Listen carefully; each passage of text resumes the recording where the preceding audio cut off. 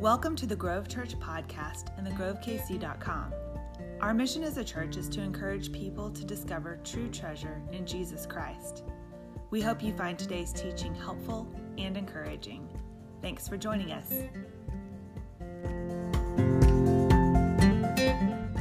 Well, hey, good morning, and again, welcome to The Grove. If we've not yet met, my name is Christian. I am the lead pastor of The Grove, and we're so glad you're with us worshiping together today.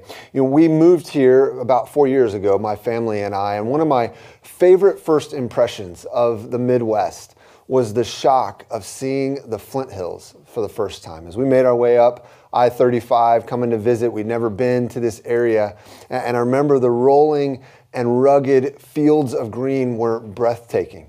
And they took me back to when I was introduced to the music of Rich Mullins. Some of you may know who that is, but Rich Mullins was born in Indiana. He was a singer-songwriter who spent his formative years in Wichita. And a friend in college played one of his songs for me. The song was The Color Green. And initially, the style of music, it wasn't really my cup of tea. It wasn't anywhere close to the kind of music I listened to at that time. But I was struck by the beauty of the lyrics. As a new Christian, relatively new Christian, it just was breathtaking to think about the things that he said in this song. So I want you to hear some of the lyrics from The Color Green. It starts this way. It says, "The moon is a sliver of silver, like a shaving that fell on the floor of a carpenter's shop. And every house must have its builder, and I awoke in the house of God, where the windows are mornings and evenings, stretched from the sun across the sky north to south. And on my way to early meeting, I heard the rocks cry out. I heard the rocks crying out, 'Be praised for all your tenderness by these works of your hands. Suns that rise and rains that fall to bless and bring to life your land. Look down upon this winter wheat and be glad that you have made blue for the sky and the color green that fills these fields with praise.'" So driving through the Flint Hills for that first time, I understood Rich's inspiration in a whole new way. As you make your way through there, the color green does indeed fill those Flint Hills with praise. Those fields are filled with praise as you watch that green just stretch across hill after hill after hill. But I want to take our attention to a more subtle line in that song. It says, "And every house must have its builder, and I awoke in the house of God." So here's Rich referring to the great outdoors, to creation. But, you know, as church people, we often use the words house of God to refer to a church building.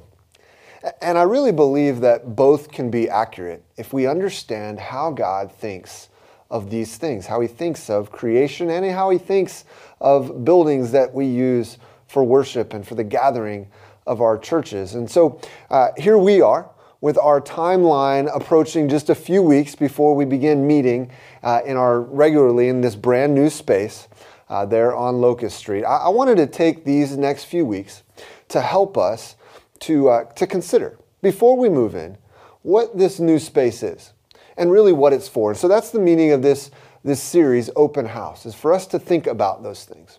And here it is just simply stated, if the building, right, that new building that we're moving into, just like the gym that we used to meet in, if that is to be considered a house of God, then here's the thing, it must serve the function of the true house of God, which is creation. And that function is, in a word, hospitality. Okay, so again, over these next few weeks, we're going to be learning about hospitality. But here's the big idea that I want us to start with today. And that's this, that in creation, God has welcomed all of us to his world. Okay? In creation, God is welcoming us to his world. Every single one of us, if we are a human on this planet, have been welcomed to his world, to this world that he has created. And we're going to turn today and look at a few verses, just a key passage in the book of Acts. And in the book of Acts there, the apostle and church starter, Paul, he comes across a group of people in the city of Athens. Okay, he's making his way around trying to spread the news of Jesus who's been resurrected. We just celebrated that last Sunday.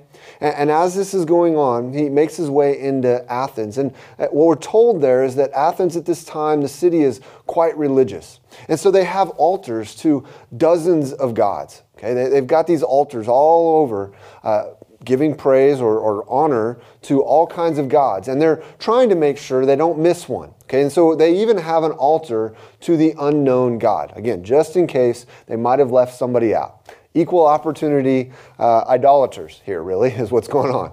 And so Paul, as he makes his way there, he sets out to introduce them to the one that they've missed. Okay, he uses this altar to the unknown God as a starting point in addressing them. He's saying, look, I want you to know that this one that you're wondering about, that you think you might have missed, actually, you have missed him, but you can know him. And so he tells them this. He says this, Acts chapter 17, verses 24 and 25. He says, the God who made the world and everything in it, he is Lord of heaven and earth, does not live in shrines made by hands.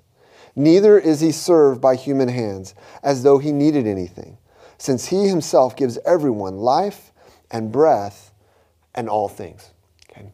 And so, again, this idea here, this is where I want us to see here, is that what Paul has told them is that really this world is God's. There is the one true God, and this world is his. And more than that, what he wants them to understand, as we'll get there as we read the rest of part of how he's going to address them, is that he's saying, look, this world that God has created, it was a world that has us in mind. It really does have humanity in mind. So I want us to see what he's getting at here in telling us that he's welcomed all of us to his world. He starts out and he says this idea that the God who made the world and everything in it, right? He tells us about that God, and he says he is Lord of heaven and earth. He's telling them, first and foremost, again, that he has made the world and everything in it. And what he's really getting at is he's made it hospitable. Okay? What he wants them to understand is that he has made this world hospitable. This is what we find. We go all the way back, okay, to the very beginning. We go to Genesis chapter 1. And there in Genesis chapter 1, okay, what we see here, and we're not going to read, I have for you Genesis 1, 3 through 8. I just want you to hear verse 3. It says, God said, let there be light. And there was light. And then into verse 4, it said, God saw that the light was good, and God separated the light from the darkness. And then verse 5, God called the light day, and the darkness he called night. There was an evening, and there was a morning, one day. And then so God continues on, and we have these, what are known as the days of creation. But I want us to recognize that each of those days, in some form or fashion, God is observing his creation. In fact, what he's telling us as he does that is that not just good enough is good enough, but instead he's acknowledging that these things are good. And then as he goes on in creation, when mankind is created, he says it is very good. You see, God's not just out to make a world that's okay, right? Just a world that is utilitarian, that just happens to function in the basic functions. No, God is creating a world that's hospitable. The creation starts with, there is chaos, we're told. That God has sprung everything. He's brought matter into existence, but it lacks form. There's this void, and he is bringing order and form into that void. He's creating a hospitable world. In fact, we find this even in science. There's a study when we talk about the earth, and we talk about the way this world was created. There are conditions that make the earth hospitable. There's something known as the fine-tuning of the universe, or the fine-tuning even of just our earth. And something related to that is the Goldilocks principle. Okay? There's this concept known as the Goldilocks principle. And what the Goldilocks principle means is that there are certain conditions that are just right, that allow for for life to exist, okay? And they're just right? You recognize the Goldilocks principle. It's just right. And the number of attributes included on the list ranges by different investigators, but so it can go from dozens to hundreds, but the calculated odds of getting each attribute's value just right, it also varies, but there's a probability estimation of 1 chance in 10 to the 250th power, okay? And that's kind of middle of the pack as far as these different estimates, that all these different conditions, whatever the list is, that middle of the pack, the conditions that are needed for life to exist, and the conditions that make Earth hospitable to humans, that's the chances of all of those existing at once, and yet they do, okay? 10 with 250 zeros behind it. Those are the kinds of conditions that we've overcome in order for this Earth to exist. There's things on the list are things like the Earth's exact distance from the sun. Okay, we're in just the right distance from the sun to allow water to exist in abundance on the Earth. And then there's things like the precise axial tilt of the Earth. There's its mass and diameter, its atmosphere, its magnetic field, its 24-hour rotation rate, its crust, and again, the fact that there is liquid water on this Earth. This is an incredible probability. I mean, the probability here is unreal. And yet the Earth exists as it does. It allows for life to exist. We live on this planet because God has made it hospitable to humans. Okay? So he has made it, the Earth, hospitable. But the other thing that we find as we look into what Paul has said here is that not only has he made the Earth hospitable, he is the Lord of heaven and earth, but we also find that he doesn't need our help. Okay, he goes on. Paul says, God does not live in shrines made by hands, or some translations says he doesn't live in temples made by human hands. And what Paul's getting across here is that God is not vulnerable and in need of shelter, right? I mean, that's part of our needs, our basic needs, is we're vulnerable, and without shelter of some kind at different points, we'll perish. We need to be able to stay away from the elements in some form or fashion. God's not vulnerable in that way. And he's certainly not restricted to temples like these Athenians believed that their gods were, that they needed these temples in order to exist. They needed them for shelter. They needed this as a way in order for them to be a part of what was going on in the world. They were vulnerable. They were in need of something. Paul says, no, the true God, he's not like that. But here's what's astounding. Even though he's not vulnerable, he's not in need of shelter, God does live in temples made by his hands. Right? He doesn't live in shrines made by human hands, but he does live in temples made by his hands, which are us. The Bible goes on and tells us in 1 Corinthians that you and I, and together God's people as the church, are a temple for the Holy Spirit of God. So God will dwell in temples made by his own hands. But he doesn't need temples made by us in order to live. He goes on, to understand God doesn't need our help. He goes on, he says this, that God doesn't need anything, right? Neither is he served by human hands as though he needed anything, okay? He doesn't need anything. And the idea here is that not only does he not need a temple, he doesn't need a shelter, but he also doesn't need worship, okay? I mean, he doesn't need, he doesn't cling for our worship or clamor for our worship. Worship is the idea here. God is not served by human hands.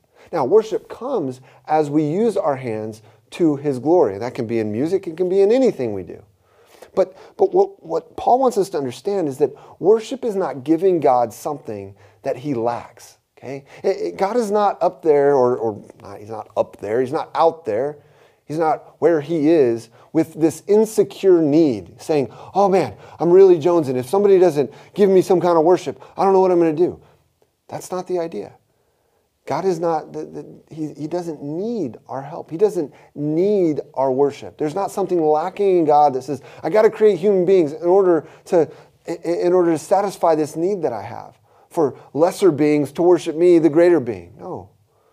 He's saying he doesn't need us, which gets to our last point here. Instead, he wants our fellowship. Okay? God has made this world hospitable. He has welcomed us into it. And you say, well, why? Well, it's because he wants our fellowship, not because he's lacking something, but because he wants to share who he is with us.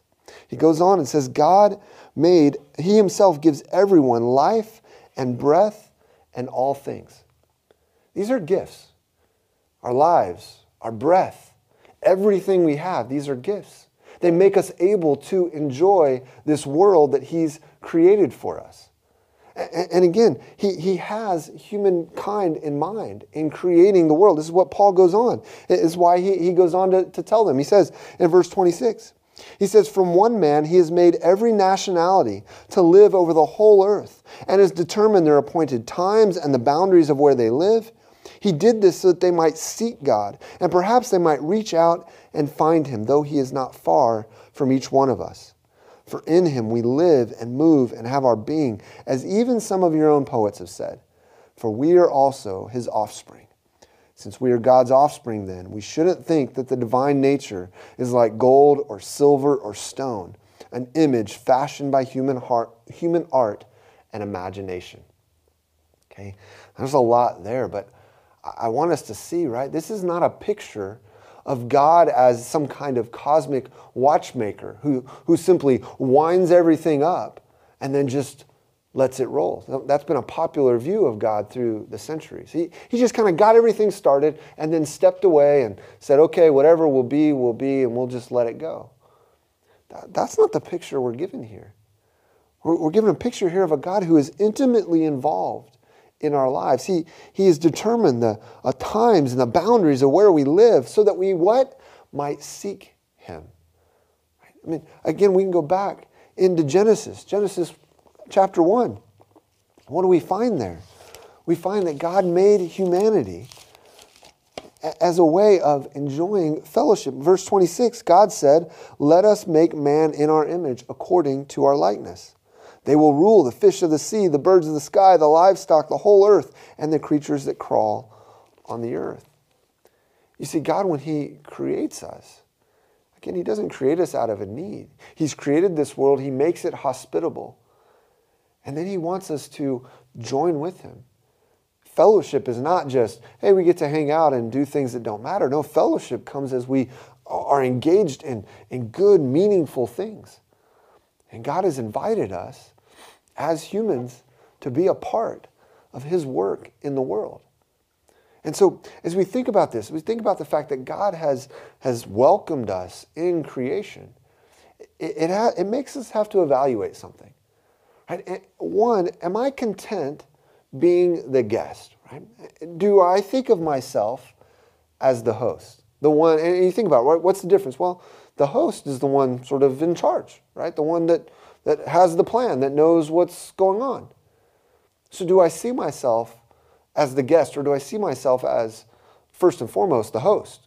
Well, I'm here to get the party started. I'm the one who's supposed to make everything happen.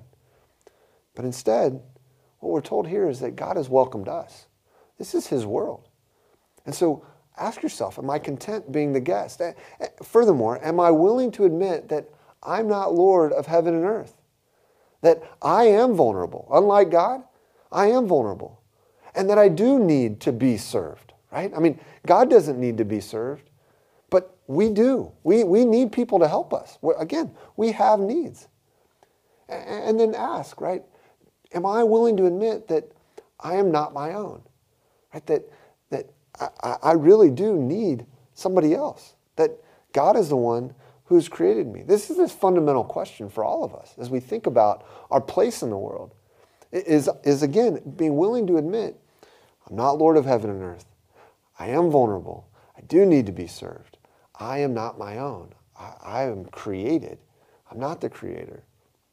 As we understand that, we can begin to see this world as God intends for us to see it, which is as a place that he's made hospitable in order to welcome us. Which then leads us to the next thing, right? Because there's something wrong with this world. There's things that are wrong with how we approach our place in this world.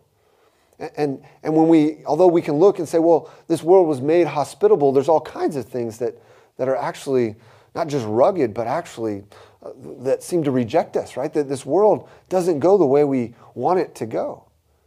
which is to say we need, even the world itself needs to be fixed. And so the second thing we find is that in Christ, we are welcomed into his renewed world. Paul goes on in describing what he wants them to know there in Athens. Listen to what he says. He says, therefore, having overlooked the times of ignorance, God now commands all people everywhere to repent, because he set a day when he's going to judge the world in righteousness by the man he has appointed. He has provided proof of this to everyone by raising him from the dead. It goes on, it says, when they heard about the resurrection of the dead, some began to ridicule him, but others said, we'd like to hear from you again about this. Okay? What Paul is saying here is that the resurrection, that resurrection that we talked about last week, is actually proof that a day of reckoning is coming. And we said last week, the resurrection is proof of God's love for us. It's proof that he cares for us, that he is engaged with the realities that we are dealing with. But it's also proof that there is a reckoning coming, that we have to each take stock of our place in this world and our place before a holy and righteous God who's made this world to welcome us, but to whom we have often said, I don't want your welcome. And so what we find as well is because of sin, because of the sin that leads us in rebellion against our Creator, the world also is corrupted. It's not as it was initially. It's not as God initially intended it to be. But the hope of the gospel, the hope of the resurrection, is that someday, not only will our bodies be resurrected, like Jesus' body was resurrected, but all of creation will be resurrected. It will be renewed. It will be remade. And so in Christ, we're welcomed into his renewed world. That's the hope that he's giving to these folks here, is that there is coming a day when there will be a reckoning. But the resurrection tells us that we can be on the right side of that reckoning. And so as Christ followers, as we hear this now, as we can look back and see what Paul is trying to help those folks understand, what we can though do is realize that we want people to be prepared for that day of reckoning. And not only do we want them to be prepared for a day out in the future, we want for ourselves and for others, for our days to be filled with knowing God. We want our days now to be filled with knowing him, with the fellowship that he intends. And what happens is, as Christ followers, our spaces, where we live, where we go, where we gather, these are the places where God dwells, right? He lives in us. And so as we go, we're actually these like mobile spots, these mobile hot spots where heaven and earth meet because God himself dwells in us. And so we take with us this hope of a renewed world. And that's part of what we then get to share in. See, the result of these two welcomes, right? The welcome in creation and the welcome of the hope of a renewed world. There's a result of these welcomes, and that's that we're not just guests, but actually family, right? As we're welcomed through Christ, we move from just being guests in this world. God's intent from the very beginning was that we wouldn't simply be guests, but that we would be family. Right? There's a difference between guests and family. It's good to be a guest. That's a good thing, but guests are temporary, right? I mean, when you're a guest, it's just a temporary thing. When you're a guest, you're sort of on the outside, right? You're coming in from the outside. You're acknowledged as somebody who's not inside a part of this. And when you're a guest, you're subject to the plan of the host, right? You're just, the hosts make a plan and you're just subject to that. But when you're family, right? Well, family is not temporary. Family is intended to be forever. I know it doesn't work that way, again, because of the result of sin, but family in God's economy is meant to be forever. And when you're part of the family, you're on the inside, right? I mean, you're not just subject to the plan. You are. I mean, we have different roles in the family. But you actually know the plan. You're actually a part of enacting the plan, of welcoming the guests. God's plan all along is not for us to simply be guests. It's for us to be made family. And that's what's accomplished through Christ. When we trust Jesus, we trust his life, death, and resurrection on our behalf. again, we put ourselves on the right side of that ultimate reckoning. We secure for ourselves the hope of a renewed world, of a resurrected body, getting to enjoy this world in all its fullness as God intended it, in its fully hospitable form. But that then changes how we live here and now. You see, instead of just seeing ourselves as guests coming to enjoy something, in gratitude, we're actually called to join God in extending his welcomes. Those welcomes are important, but they're important for our days now, not just for some time in the future. Instead, we're called in gratitude to join God in extending his welcomes. Sometimes when I've been driving now, I've been through those Flint Hills a number of times, driving back and forth to see friends and family in Texas, or going to Wichita different times. But sometimes as I make my way through those Flint Hills, I've daydreamed driving through those hills, thinking of the Native Americans and the explorers who experienced that land before it was, before there was ever a highway rolling through it, right? When they experienced, those people that got to experience that land completely undeveloped. Again, I'm not asleep, but you start thinking about this as I'm driving along. I do this in a number of places that kind of just imagine, what was this land like when nobody had really been here? And you were among the first people getting to see just the wonders of North America. But especially going through those Flint Hills and thinking about that, and just the wonders of that, it got me thinking, it got me going down this rabbit trail. This past week, I was prepping to address you guys, to think about these things, what it means for us to be the guests of God. And I happened down a certain rabbit trail, and it was a rabbit trail that took me back in history to the Dust Bowl. It's that phenomena that happened on the South Plains, here mostly in the Midwest, but the South Plains that was a key part of the Great Depression, okay? A key factor or key characteristic of that time. One author described the Dust Bowl, like this. It says, American meteorologists rated the Dust Bowl the #1 weather event of the 20th century. And as they go over the scars of the land, historians say it was the nation's worst prolonged environmental disaster. But here's the thing.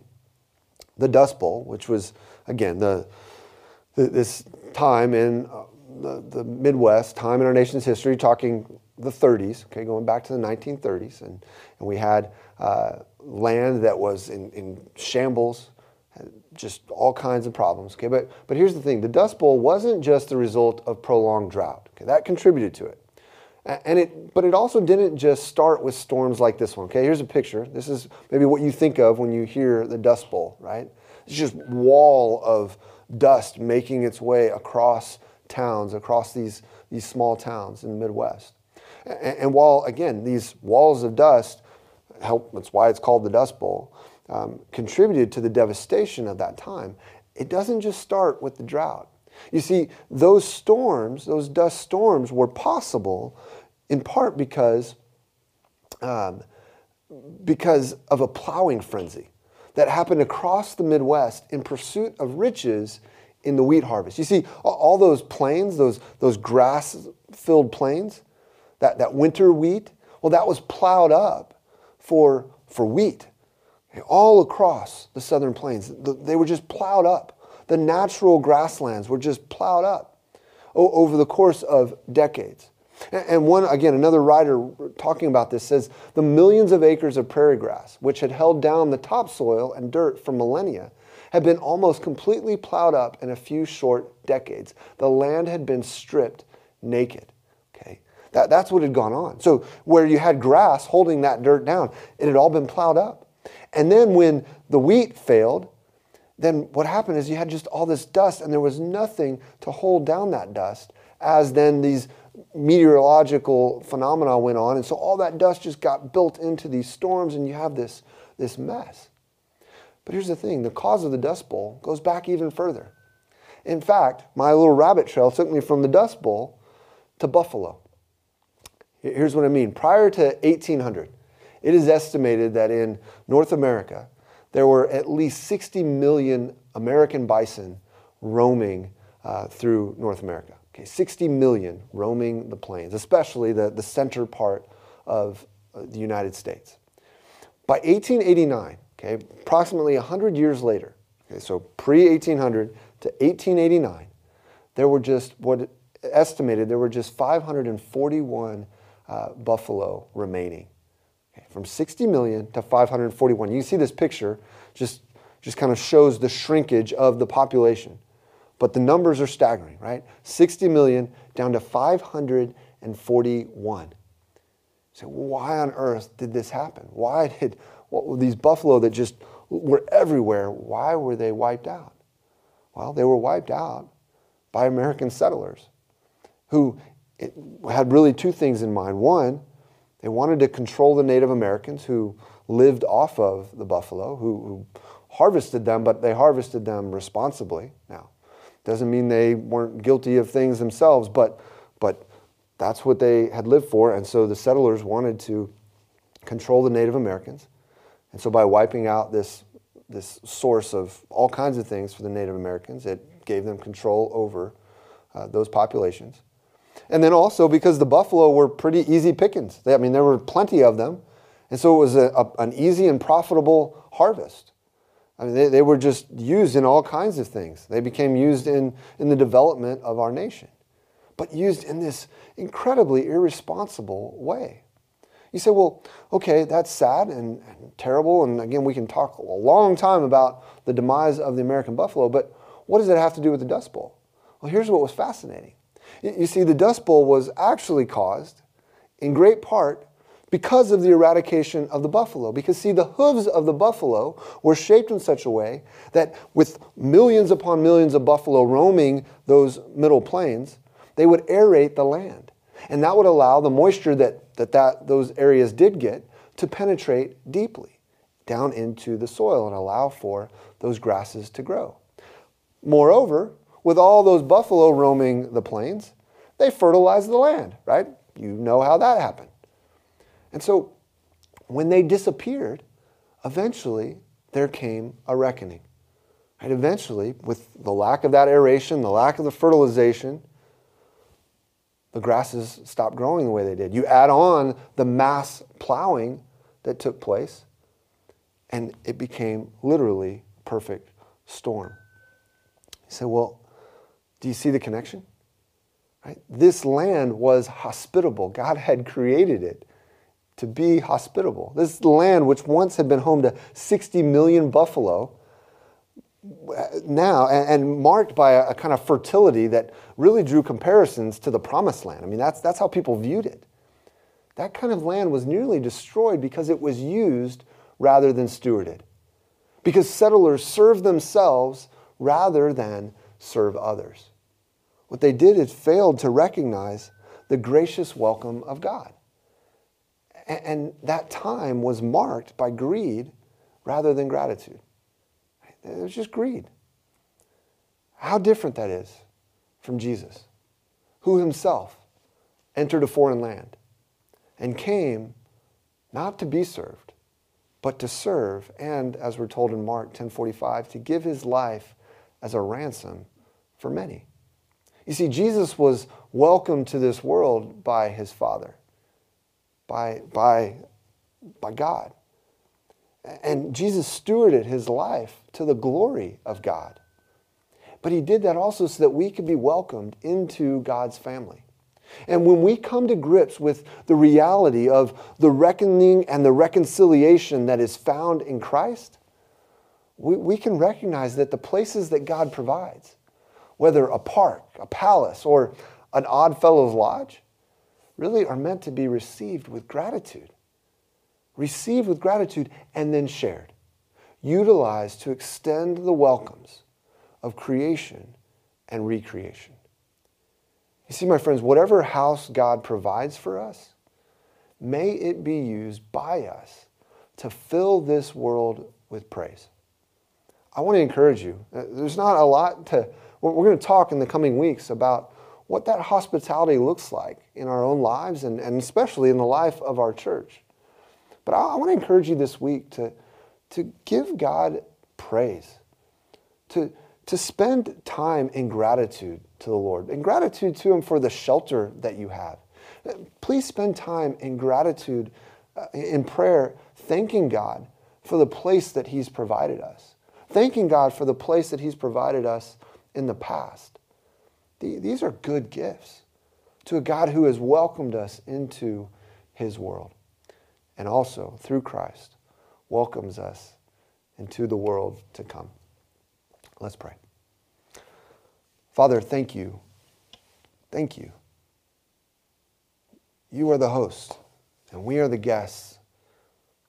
But we are guests who you, through Christ, are making into your family, are bringing into your family. And God, I pray that you would use us as a people who have been given access to the house of God.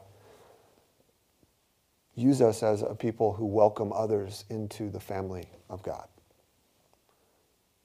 Lord, we need your help. Grow us in gratitude and use us for your glory.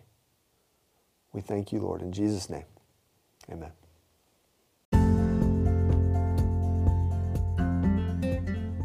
Thank you again for joining us today. We pray that you were encouraged by the message and equipped to take your next step with Jesus. Visit us online at thegrovekc.com for more ways to connect with us. And join us again next week for another podcast from the Grove Church. Have a great day.